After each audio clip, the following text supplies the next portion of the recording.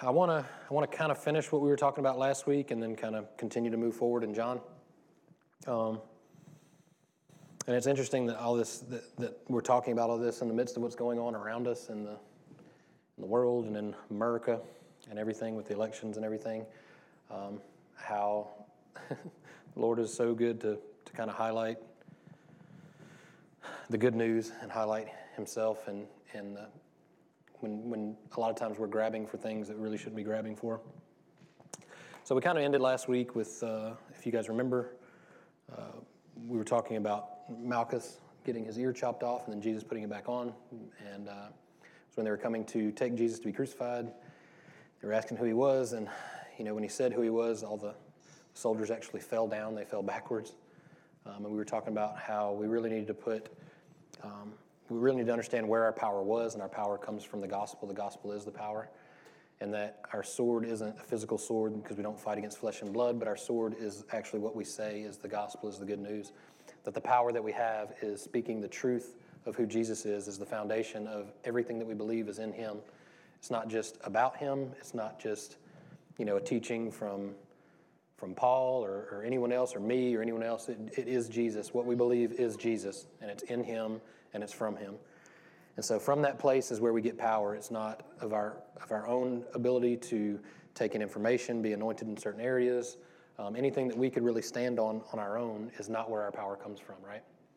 So Jesus demonstrates to us what His kingdom looks like, and He demonstrated to Peter in that moment, because as we talked about last week, it's easy to say you wouldn't do something or you would do something until you're put in that position. So I think it's important that he had a sword, and it's important to see that Peter was put in a position to see and to understand what it meant to not use a sword, to have it and not use it. And I think it's important to see that it wasn't just a lesson that you could just be taught, but it was something that had to be lived out and seen, and it's important for us to see it as well, that when he said this is, and it's almost, I really see this as I was looking over this morning again, I really see this as a prophetic word about us hearing and really listening to what Jesus is saying here, because Malchus' ear was put back on. And we know, as we studied last week, that wasn't just a physical healing, but he was giving him his job back, because Levitical law said he could not go and serve if he had some kind of deformity or something wrong with him. Now, we have to recognize that this, in all practical purposes, was Jesus' enemy. This was someone coming to take him and kill him. This was not necessarily a good guy, if you will. This was not someone who was for Jesus at all. This is not someone that was looking for love, forgiveness, grace, or healing. This was someone coming to take Jesus to be crucified. But what he got was grace and peace and love and healing. He got something that he didn't deserve. And it was demonstrated in front of Peter, who needed to see that. Because Peter was such a crucial part in the early church when he came out and he took that stand after his restoration. He recognized that Jesus was the Messiah, that this was the new covenant that was ushered in, and this was the reality that they were now going to live in. This was important a part in the timeline that Peter had to see, but we needed to see as well. We needed to see that power doesn't mean you pull a sword every time, because that's how the kingdoms of the earth fight. Power is you put it up and the kingdom heals and brings restoration. What we needed to see, what we necessarily didn't want to see, because sometimes it feels good to take revenge, or it feels good to fight in a certain way to us. But we needed to see was Jesus fights in a different way. Jesus' kingdom works in a different way. So Malchus was a servant of the high priest. Jesus doesn't just restore Malchus' hearing, he restores his position. Do you remember Jesus preaching about loving your enemy? He doesn't just preach that stuff. He was actually doing it, demonstrating it.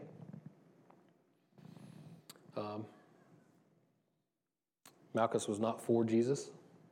He didn't want the love forgiveness, but he got it anyway. I think it's just important that we see that there was something a little bit deeper going on than just an earthly defense, because what I've seen and what breaks my heart and is going to cause me to go on another social media fast is all the hate and division, all the hate and fear and panic and pride and arrogance and frustration that I see and honestly, mostly amongst believers. As though we are fighting in the flesh.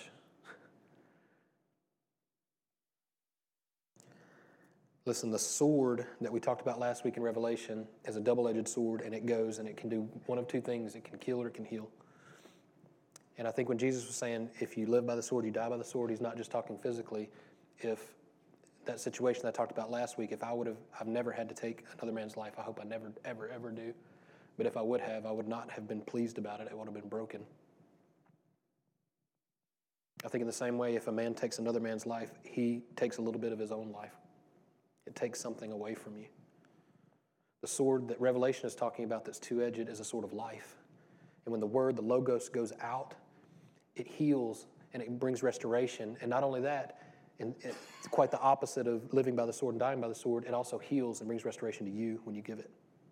That's that two-edged sword. When it goes out, when we speak the logos, when we speak the life of God, when we speak Jesus to people, when we bring restoration in life, we've talked so many times about the tree of life and the tree of the knowledge of good and evil, the difference of those two things. It doesn't matter what the fruit looks like if it's on the wrong tree. It doesn't really matter. We have to speak the truth, and the truth is life. And unfortunately, I've cut my ear off a few times and getting distracted by all the people going back and forth and back and forth and back and forth. And just like yours, my emotions rise up, and my frustration rise up, and my fear and my anxiety start to rise up. And every time I've got to turn around and look back and go, okay, let's get grounded again. Let's find out what we're here for. I don't want to get into too much detail about everything else, because that's the temptation, is to address everything else and not focus on the gospel. I really want to focus on the gospel. But sometimes we have to at least address a little bit of it, and I want to a little bit today. So bear with me as we do. I want to tell you that no matter who your favorite presidential candidate or your political party, whatever that is, whether they win or lose, I'm not being apathetic and saying you don't need to be passionate or care about those things. I think you do. But I think those things should always come second to your first commission, and that's the kingdom. And I see too many people skipping over that kingdom and stepping into a kingdom that's going to shake. It's by nature, every kingdom except for the kingdom of God is going to be shaken. It's not when. It's not if, it's when. And I feel like our kingdom, if you want to call it that, in America is being shaken. It was shaken with COVID, it was shaken with the racism, and now it's shaken with this election. And it's the same spirit of division that's trying to divide people and hurt people. It's feeding into fear and hate and stress and anxiety. What do you think that is? That's the enemy. Amen. It's not the election, it's not your candidate, it's not COVID, it's not racism. Those things are real, those things are important, those things are things we need to talk about and address, but none of those things supersede the kingdom of God. No matter who your favorite candidate is or whoever the president is today or tomorrow or whenever they figure it out, if they ever do, they can make it easier for abortions. They can make it easier to try to take prayer out of school, but they cannot stop any of it. They can't stop prayer in school. What changes people from having abortions and killing babies is you and I. Amen. Where people have leaned too heavily on the government to do, the churches should have been doing for years. Amen. Not protesting out there, but speaking into the lives of young women, speaking into the lives of students in schools, being up there in the youth room and talking to these kids about who Jesus is and who they are in Christ.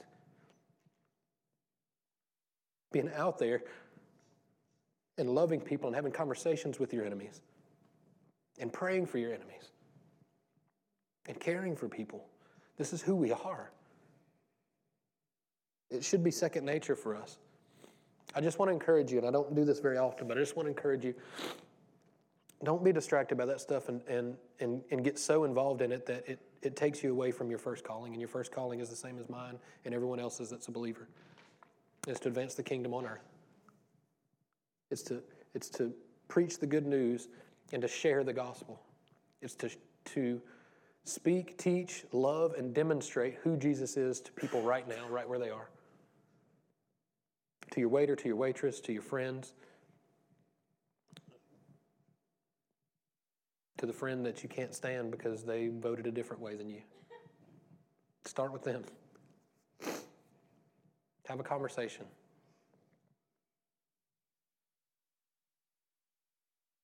All right, that's my little baby soapbox for that. We're going to get back to Scripture.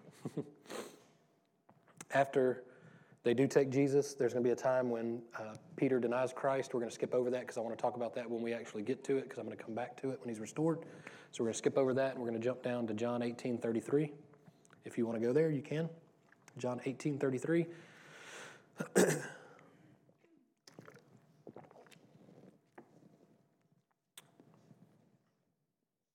says, Pilate then went back inside the palace, summoned Jesus, and asked him, "Are you the king of the Jews?"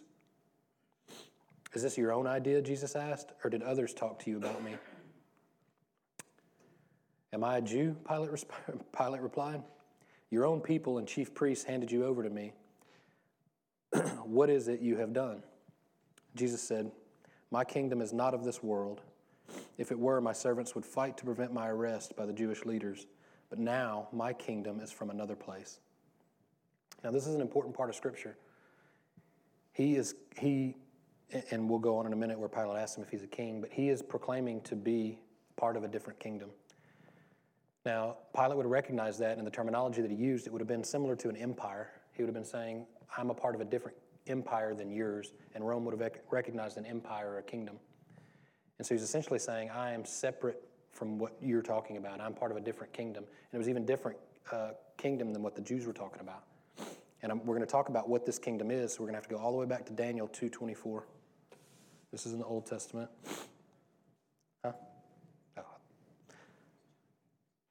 So we're going to jump back to Daniel 2:24. And this is going to be kind of long, and I'm going to read right straight through it. But this is going to give you hopefully a greater understanding and a better understanding of what kingdom he's talking about right here.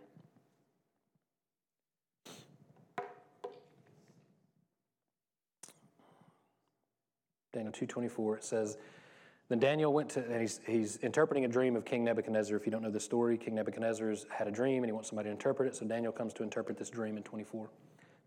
It says, then Daniel went to Arioch, whom the king had appointed to execute the wise men of Babylon, and said to him, do not execute the wise men of Babylon. Take me to the king, and I will interpret his dream for him. Arioch took Daniel to the king at once and said, I have found a man among the exiles from Judah who can tell the king what his dream means. Verse 26, the king asked Daniel, are you able to tell me what I saw in my dream and interpret it? Daniel replied, no wise man, enchanter, magician, or diviner can explain to the king the mystery he has asked about, but there is a God in heaven who reveals mysteries. He has shown King Nebuchadnezzar that what will happen in days to come. Your dream and the visions that passed through your mind as you were lying in bed are these.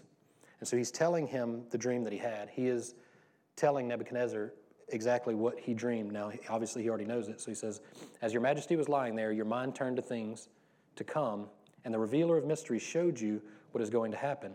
As for me, this mystery has been revealed to me, not because I have greater wisdom than anyone else alive, but so that your majesty may know the interpretation and that you may understand what went through your mind. Your majesty looked, and there before you stood a large statue, an enormous, dazzling statue, awesome in appearance. The head of the statue was made of pure gold, its chest and arms of silver, its belly and thighs of bronze, its legs of iron, its feet partly of iron and partly of baked clay. While you were watching, a rock was cut out, but not by human hands. It struck the statue on its feet of iron and clay and smashed them. Then the iron, the clay, the bronze, the silver, and gold were all broken to pieces and became like chaff on a threshing floor in the summer. The wind swept them away without leaving a trace. Man, remember that. I'm going to back up and read that one more time because when we get into this is going to make a lot more sense. The silver and gold were all broken, the clay, the bronze. They became like chaff on the threshing floor in the summer. The wind swept them away without leaving a trace. But the rock that struck the statue became a huge mountain and filled the whole earth. This was the dream, and now we will interpret it to the king. Verse 37. Your majesty, you are the King of kings. The God of heaven has given you dominion and power and might and glory. In your hands he has placed all mankind and the beasts of the field and the birds of the sky. Wherever they live, He has made you ruler over them. You, king of Babylon, are the head of gold. So he's recognizing that he is the head of gold in the dream. After you, another kingdom will arise. And right here he's talking about the Medes and the Persians, and they actually conquered Babylon and Nebuchadnezzar in just one generation after this. So he's saying, after you, another kingdom will arise. He's talking about the Medes and Persians here. Inferior to yours, next, a third kingdom, one of bronze, will rule over the whole earth. And this is talking about Greece, and it was under Alexander the Great, and they conquered the Medes and Persians. And none of this has happened yet. He's talking about this is going to happen. He's telling them this is going to happen. So he's saying a third kingdom, one of bronze, talking about Greece, will rule over the whole earth.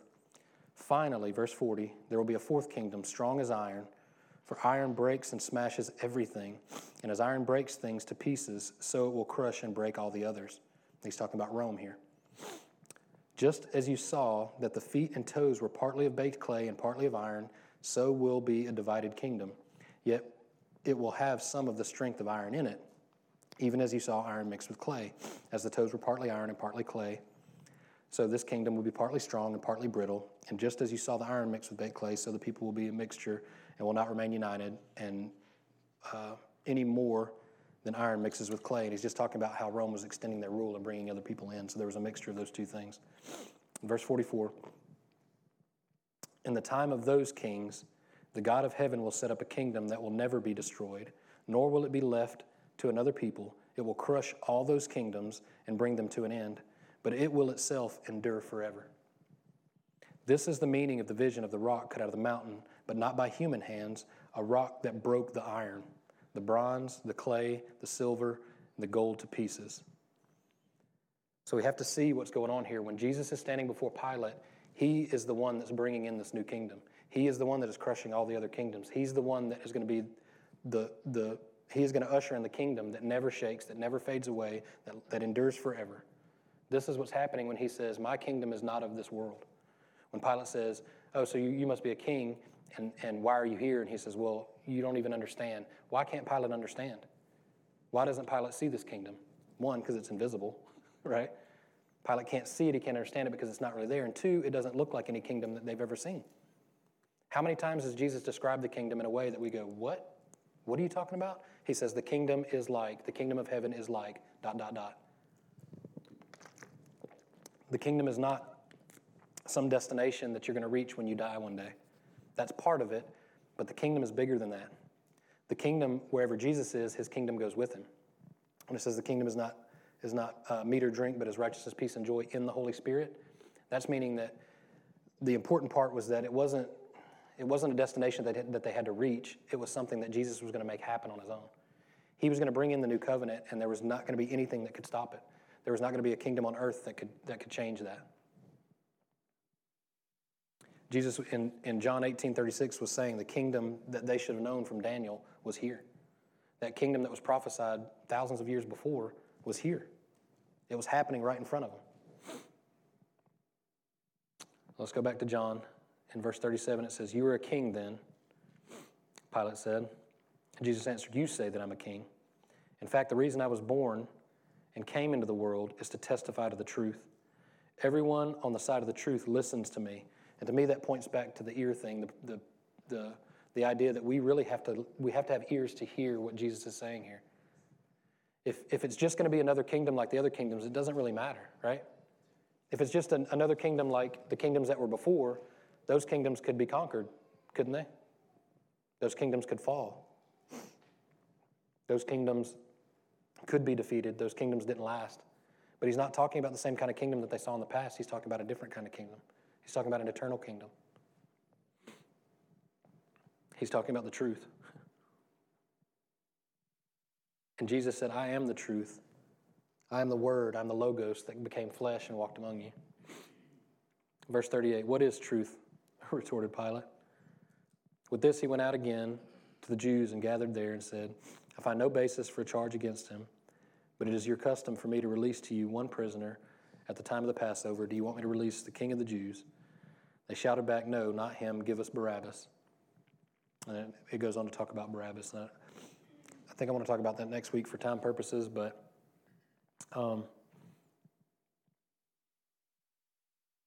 let's just keep going into John 19, and we'll come back to that. See, John 19:1 says, Then Pilate took Jesus and had him flogged. The soldiers twisted together a crown of thorns and put on his head. They clothed him in purple robe and went up to him again and again, saying, Hail, the King of the Jews. And they slapped him in the face. And this is the first time Jesus has ever been treated like this is just starting right now. Bless you. Once more, Pilate came out and said to the Jews gathered there, Look, I am bringing him out to you to let you know that I find no basis for a charge against him. When Jesus came out wearing the crown of thorns and the purple robe, Pilate said to them, Here is the man. As soon as the chief priests and their officers saw him, they shouted, Crucify, crucify. Now, the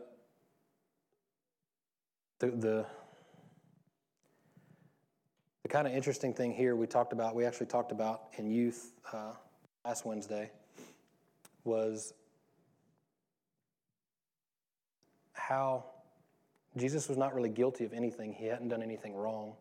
All he did was bring healing and peace and love and understanding and forgiveness. But he is on trial next to Barabbas, who led an insurrection, was a thief, a murderer, had all these things against him. And his picture's painted in front of us, essentially showing us as Barabbas and Jesus as our Savior. By every right, Barabbas should have went to the cross. Everything was against him, but Jesus had done nothing wrong, but he's the one that took it for us. This is a stark contrast to what normal kingdoms look like. That's not how normal kingdoms work. You punish those that you were against. You don't set them free and forgive them, right? It feels good to do that because it's right. It's the right thing to do.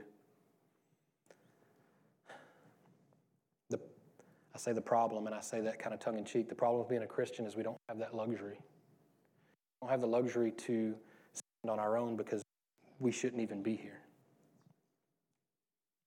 You know, when Jesus says, he tells the disciples, are you going to leave too? All these people were leaving when he was talking about all that flesh and blood eating stuff. Like, you guys going to leave too? Where else would we go? That's the way I see this stuff. It's like, look, I could form my own basis, my own theology, my own doctrine around something that I feel passionate about or I feel like is good. I think we could all do that very easily. The problem with that is it's not Jesus. It's not based on him. What's going on around us and everything that we're dealing with, it's easy to try to, I keep using this because it's a visual in my head of cutting our own ear off. We could easily cut our ear off and focus on something completely different and not listen to what the gospel's trying to tell us. Listen, don't be distracted by everything that's going on around you.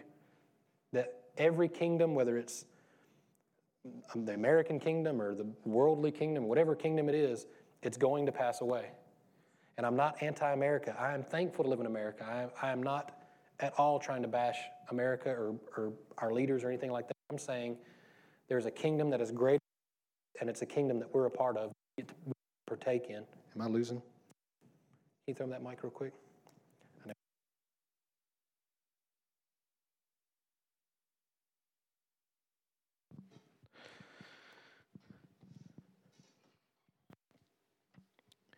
I want to read to you, and this is from the Message just because I like the way the Message puts it.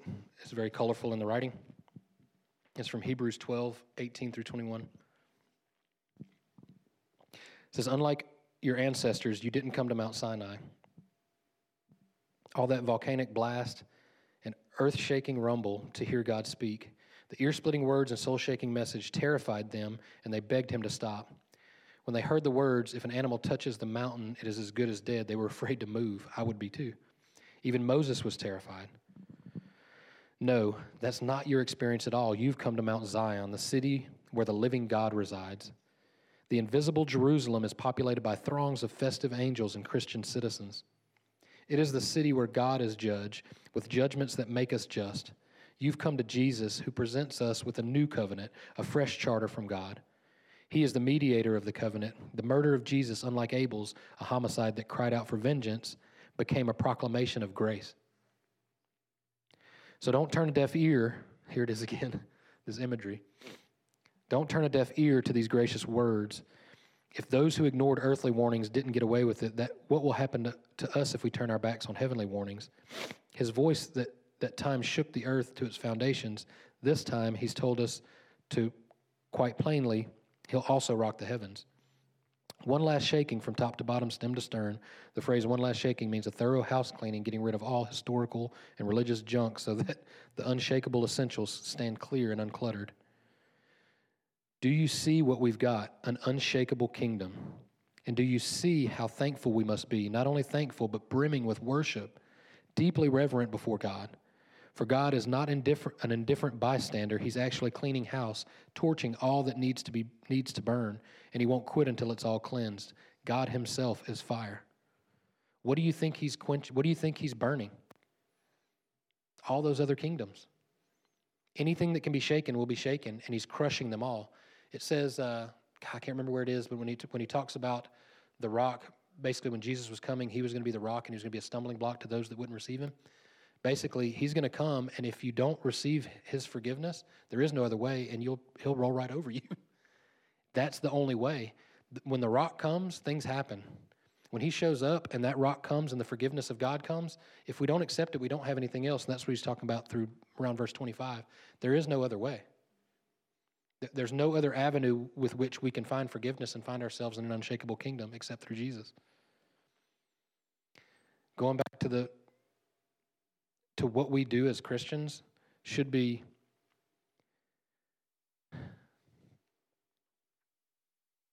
evident by everyone around us, and it should be, and I think of the stories of just awesome men of God that have gone into cities and revivals have started, and bars would shut down, and prostitution wouldn't be able to run anymore because everyone was just worshiping and loving the Lord.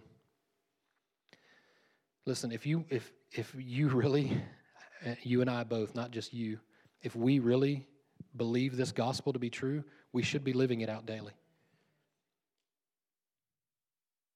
We should be looking for opportunities to show it to other people every moment of every day. Not just when we're at the peak of some catastrophe or some stress or something that's going on in our country. Listen, there are more people out there than just our country, too, that need to hear it. Honduras just got hit by a hurricane. I don't hardly even see it, only because I have friends that are over there. The media's not even talking about it. They were absolutely crushed.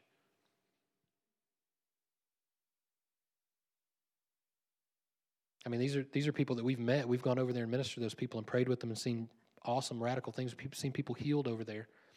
But because we're so caught up sometimes in our own things, we miss that stuff because we want to stand up and be like we know everything.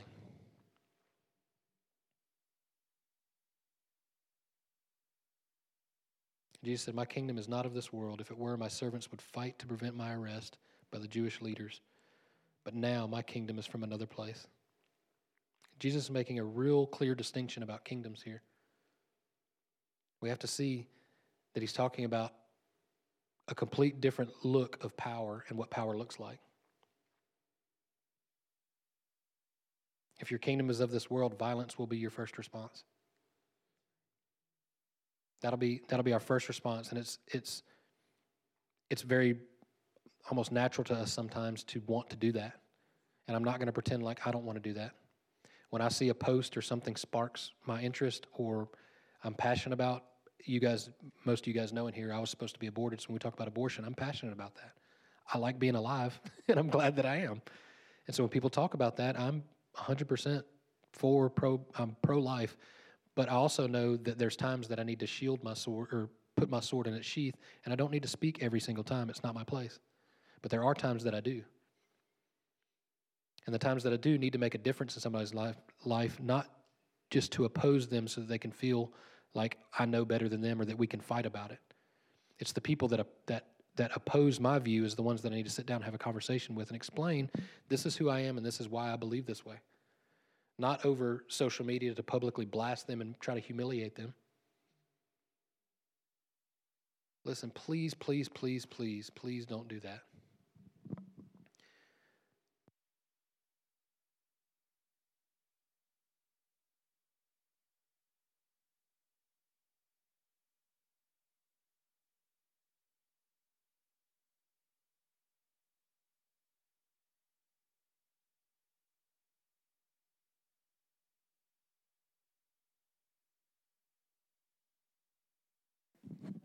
Thank you. Thank you.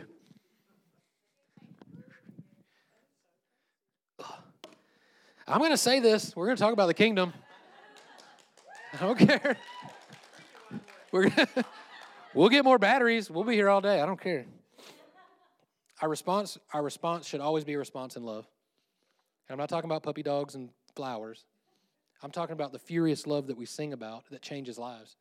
We talked about Barabbas Wednesday in youth, and the kids asked, and it was a good question. They said, what do you think happened to Barabbas? I was like, I don't know. I don't think there's any evidence of really what happened to him. They said, well, do you think his life changed? I was like, well, I would think so. I would think that such a public display of radical grace and love would change somebody's life, but I can't say that for sure. But it doesn't change the fact that Jesus did it. It's not up to you to determine whether God's word works. It does. You just have to give it freely. Freely we receive, freely we give. We call ourselves an R&D church, receive and distribute. Receive and distribute. That's all we do. We give the good news, and God does the work. How? Listen, the kingdom goes with the word of God. When you speak the word of God, the kingdom goes with it. We have to be careful not to negate the Holy Spirit in some of these matters. We feel a lot of times, and me too, we feel like we have to convince people of something. You don't have to convince anybody of anything. Truth is truth. It's always brought to light. Give the truth, and it'll bring itself to light. Especially when it talks about the truth in love. That doesn't mean be a jerk to somebody and say, I'm only telling you because I love you. That's not the truth in love. That's being a jerk and trying to prove a point. When you tell somebody the truth in love, you're telling somebody the truth in love. The truth is love. When you tell them the truth about themselves is that God loves them right where they are, regardless of what they've done, what they're going to do, or what they will ever do. And that changes a life from the inside out. You want to put on outward constraint and try to I'm telling you, I've seen it in ministry too many times, the whole bait and switch. You want to try to trick people into the kingdom? Come on, man. Don't cheapen it. Come on, man. Come on, man. Don't do that. I mean, don't. We could talk about it, but just don't do that. Don't try to convince people that you're right and they're wrong. That's another kingdom. His kingdom says speak the truth and something will happen because his spirit goes with it. The Logos is not, when we talk about the written word, the Logos is the Bible, but it's also the spoken word of God to people. Logos means it's alive. The word is alive. It is in you and I. And when we speak it, something happens. Man, I'm trying to remember that there's I listen to rap. I grew up on rap music. I thought after going from a youth pastor to a senior pastor, I was like, maybe I shouldn't listen to rap music anymore. That seems like a childish thing. I was like, nope, it's not. I like rap music. It is what it is. But there's a verse that one of the Christian rappers I listen to says, study the lie, they can make new lies up. Study the truth, and you'll know when the lie comes. And I love that verse because it's true. So many times I see Christians trying so hard to figure out who the Antichrist is and who is this and what lies this church is doing this and this. Somebody's got a different interpretation of the Bible and it's going to lead everyone astray. And I'm like, okay, maybe. But what are we doing to speak truth and speak the gospel to people? Let's be on the positive side, not trying to make up some difference that Jesus has already made up. Speak the truth in love and things will happen right in front of you. Give the good news and you'll see the manifestation of it. Operate from a kingdom that you can't see and watch his kingdom come and his will be done on earth as it is in heaven. What an awesome thing to be a part of. The kingdom that Pilate couldn't see and couldn't understand was a kingdom that was about to replace his kingdom. Oh, you think you're a king? You say that I'm a king. I love Jesus. Is that what you say, or does somebody tell you that? He does.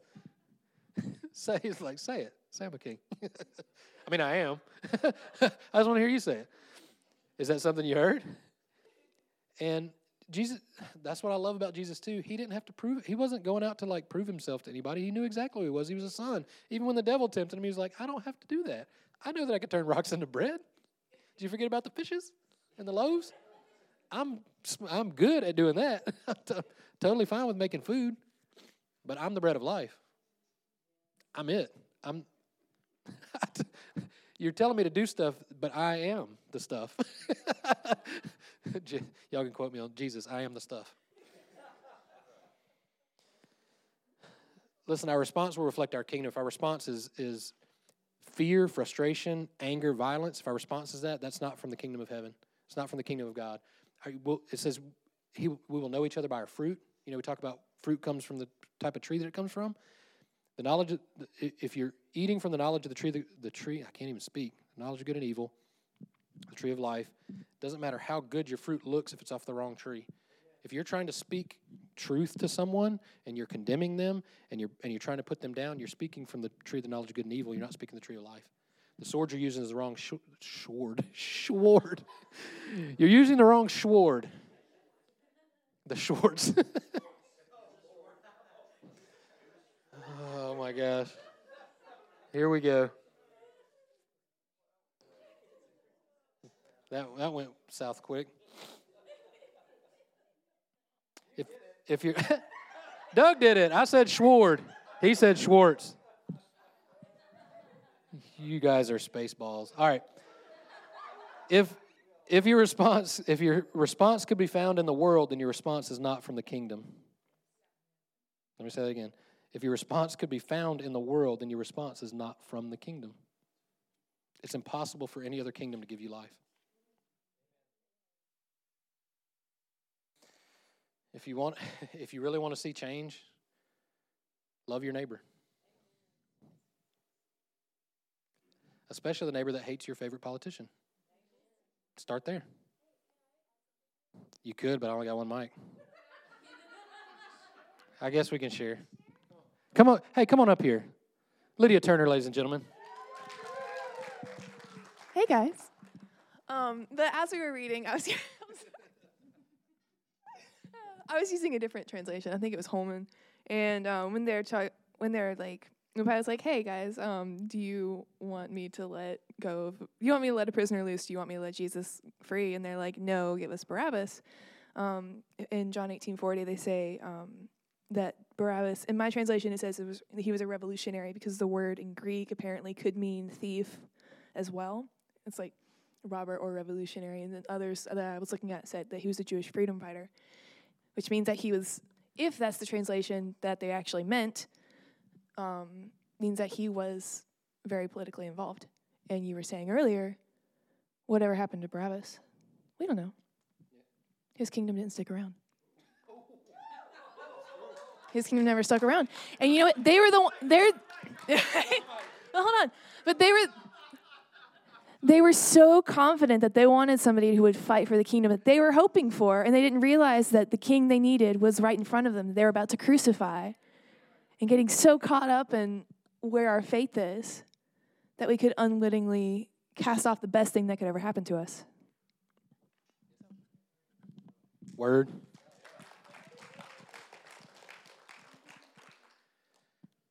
And I concur. I see, and I guess that's what I see a lot or lately I have seen a lot on social media that's been a little distracting, is people have had their faith in a person, or they still have their faith in a person. Like I said, I don't say this to make light of it, because I don't think that it's not important. I don't want to act as though it isn't. I just want to make sure that we understand what's most important. And I wouldn't be a good pastor or a good friend if I didn't tell you about a kingdom that is unshakable. If I didn't tell you about something that would sustain past, the American dream or whatever it is, whatever you think is right or wrong, there's something that is even greater that tells us what right and wrong is. And he was very clear when he told us. So I think from that place, I genuinely, man, even during worship, I was just feeling, well, we're just going to go here. So I was feeling that there needs to be, and I feel like there is going to be, some sort of revolution. And it's not going to be a division and a fighting or necessarily a physical battle, but I think there's going to be something spiritual that's going to happen in this country. And I'm telling you, if we will have ears to hear it, I keep saying that, if we will have ears to hear it and eyes to see it, we can be a part of it and we can change people's lives. And it doesn't matter, just like Lydia was saying, it doesn't matter what the government and the political people are doing. If people of God will rise up and begin to do this stuff, that kingdom will fall and this kingdom will do what it do. I'm just saying, it will displace that kingdom, because that's what the kingdom of God does. It comes and it burns everything that's shakeable. And it says God is a consuming fire and he will just burn it up. Not you, not me. We don't have to figure it all out. We just have to give the good news and watch what God can do in our lives and in the lives of the people that are around us. So I want to encourage you, as we move forward as a church and as a community and you guys as Christians, I want you to think about that when you talk and respond and act around your friends and especially around your enemies, because hate will always just produce more hate. It's just what it does. But life produces more life, and when you speak life, you'll see more life begin to come up. And I'm telling you, it's a spiritual displacement. When more people of God begin to move and operate from love, the world changes, and they won't even know what happened. All of a sudden, they'll just, abortion clinics will just shut down because there's nobody showing up. Doesn't matter how funded or not funded it is. Kids will just be having prayer in church because they can't stop them. You can't stop people from praying. Have you ever stopped somebody from praying? Have you ever seen Christians that are persecuted? They just get stronger. This is all of these things that I see, and I'm just going from my perspective because I don't see everything, but from what I see, all the things that people are stressing about are passing away.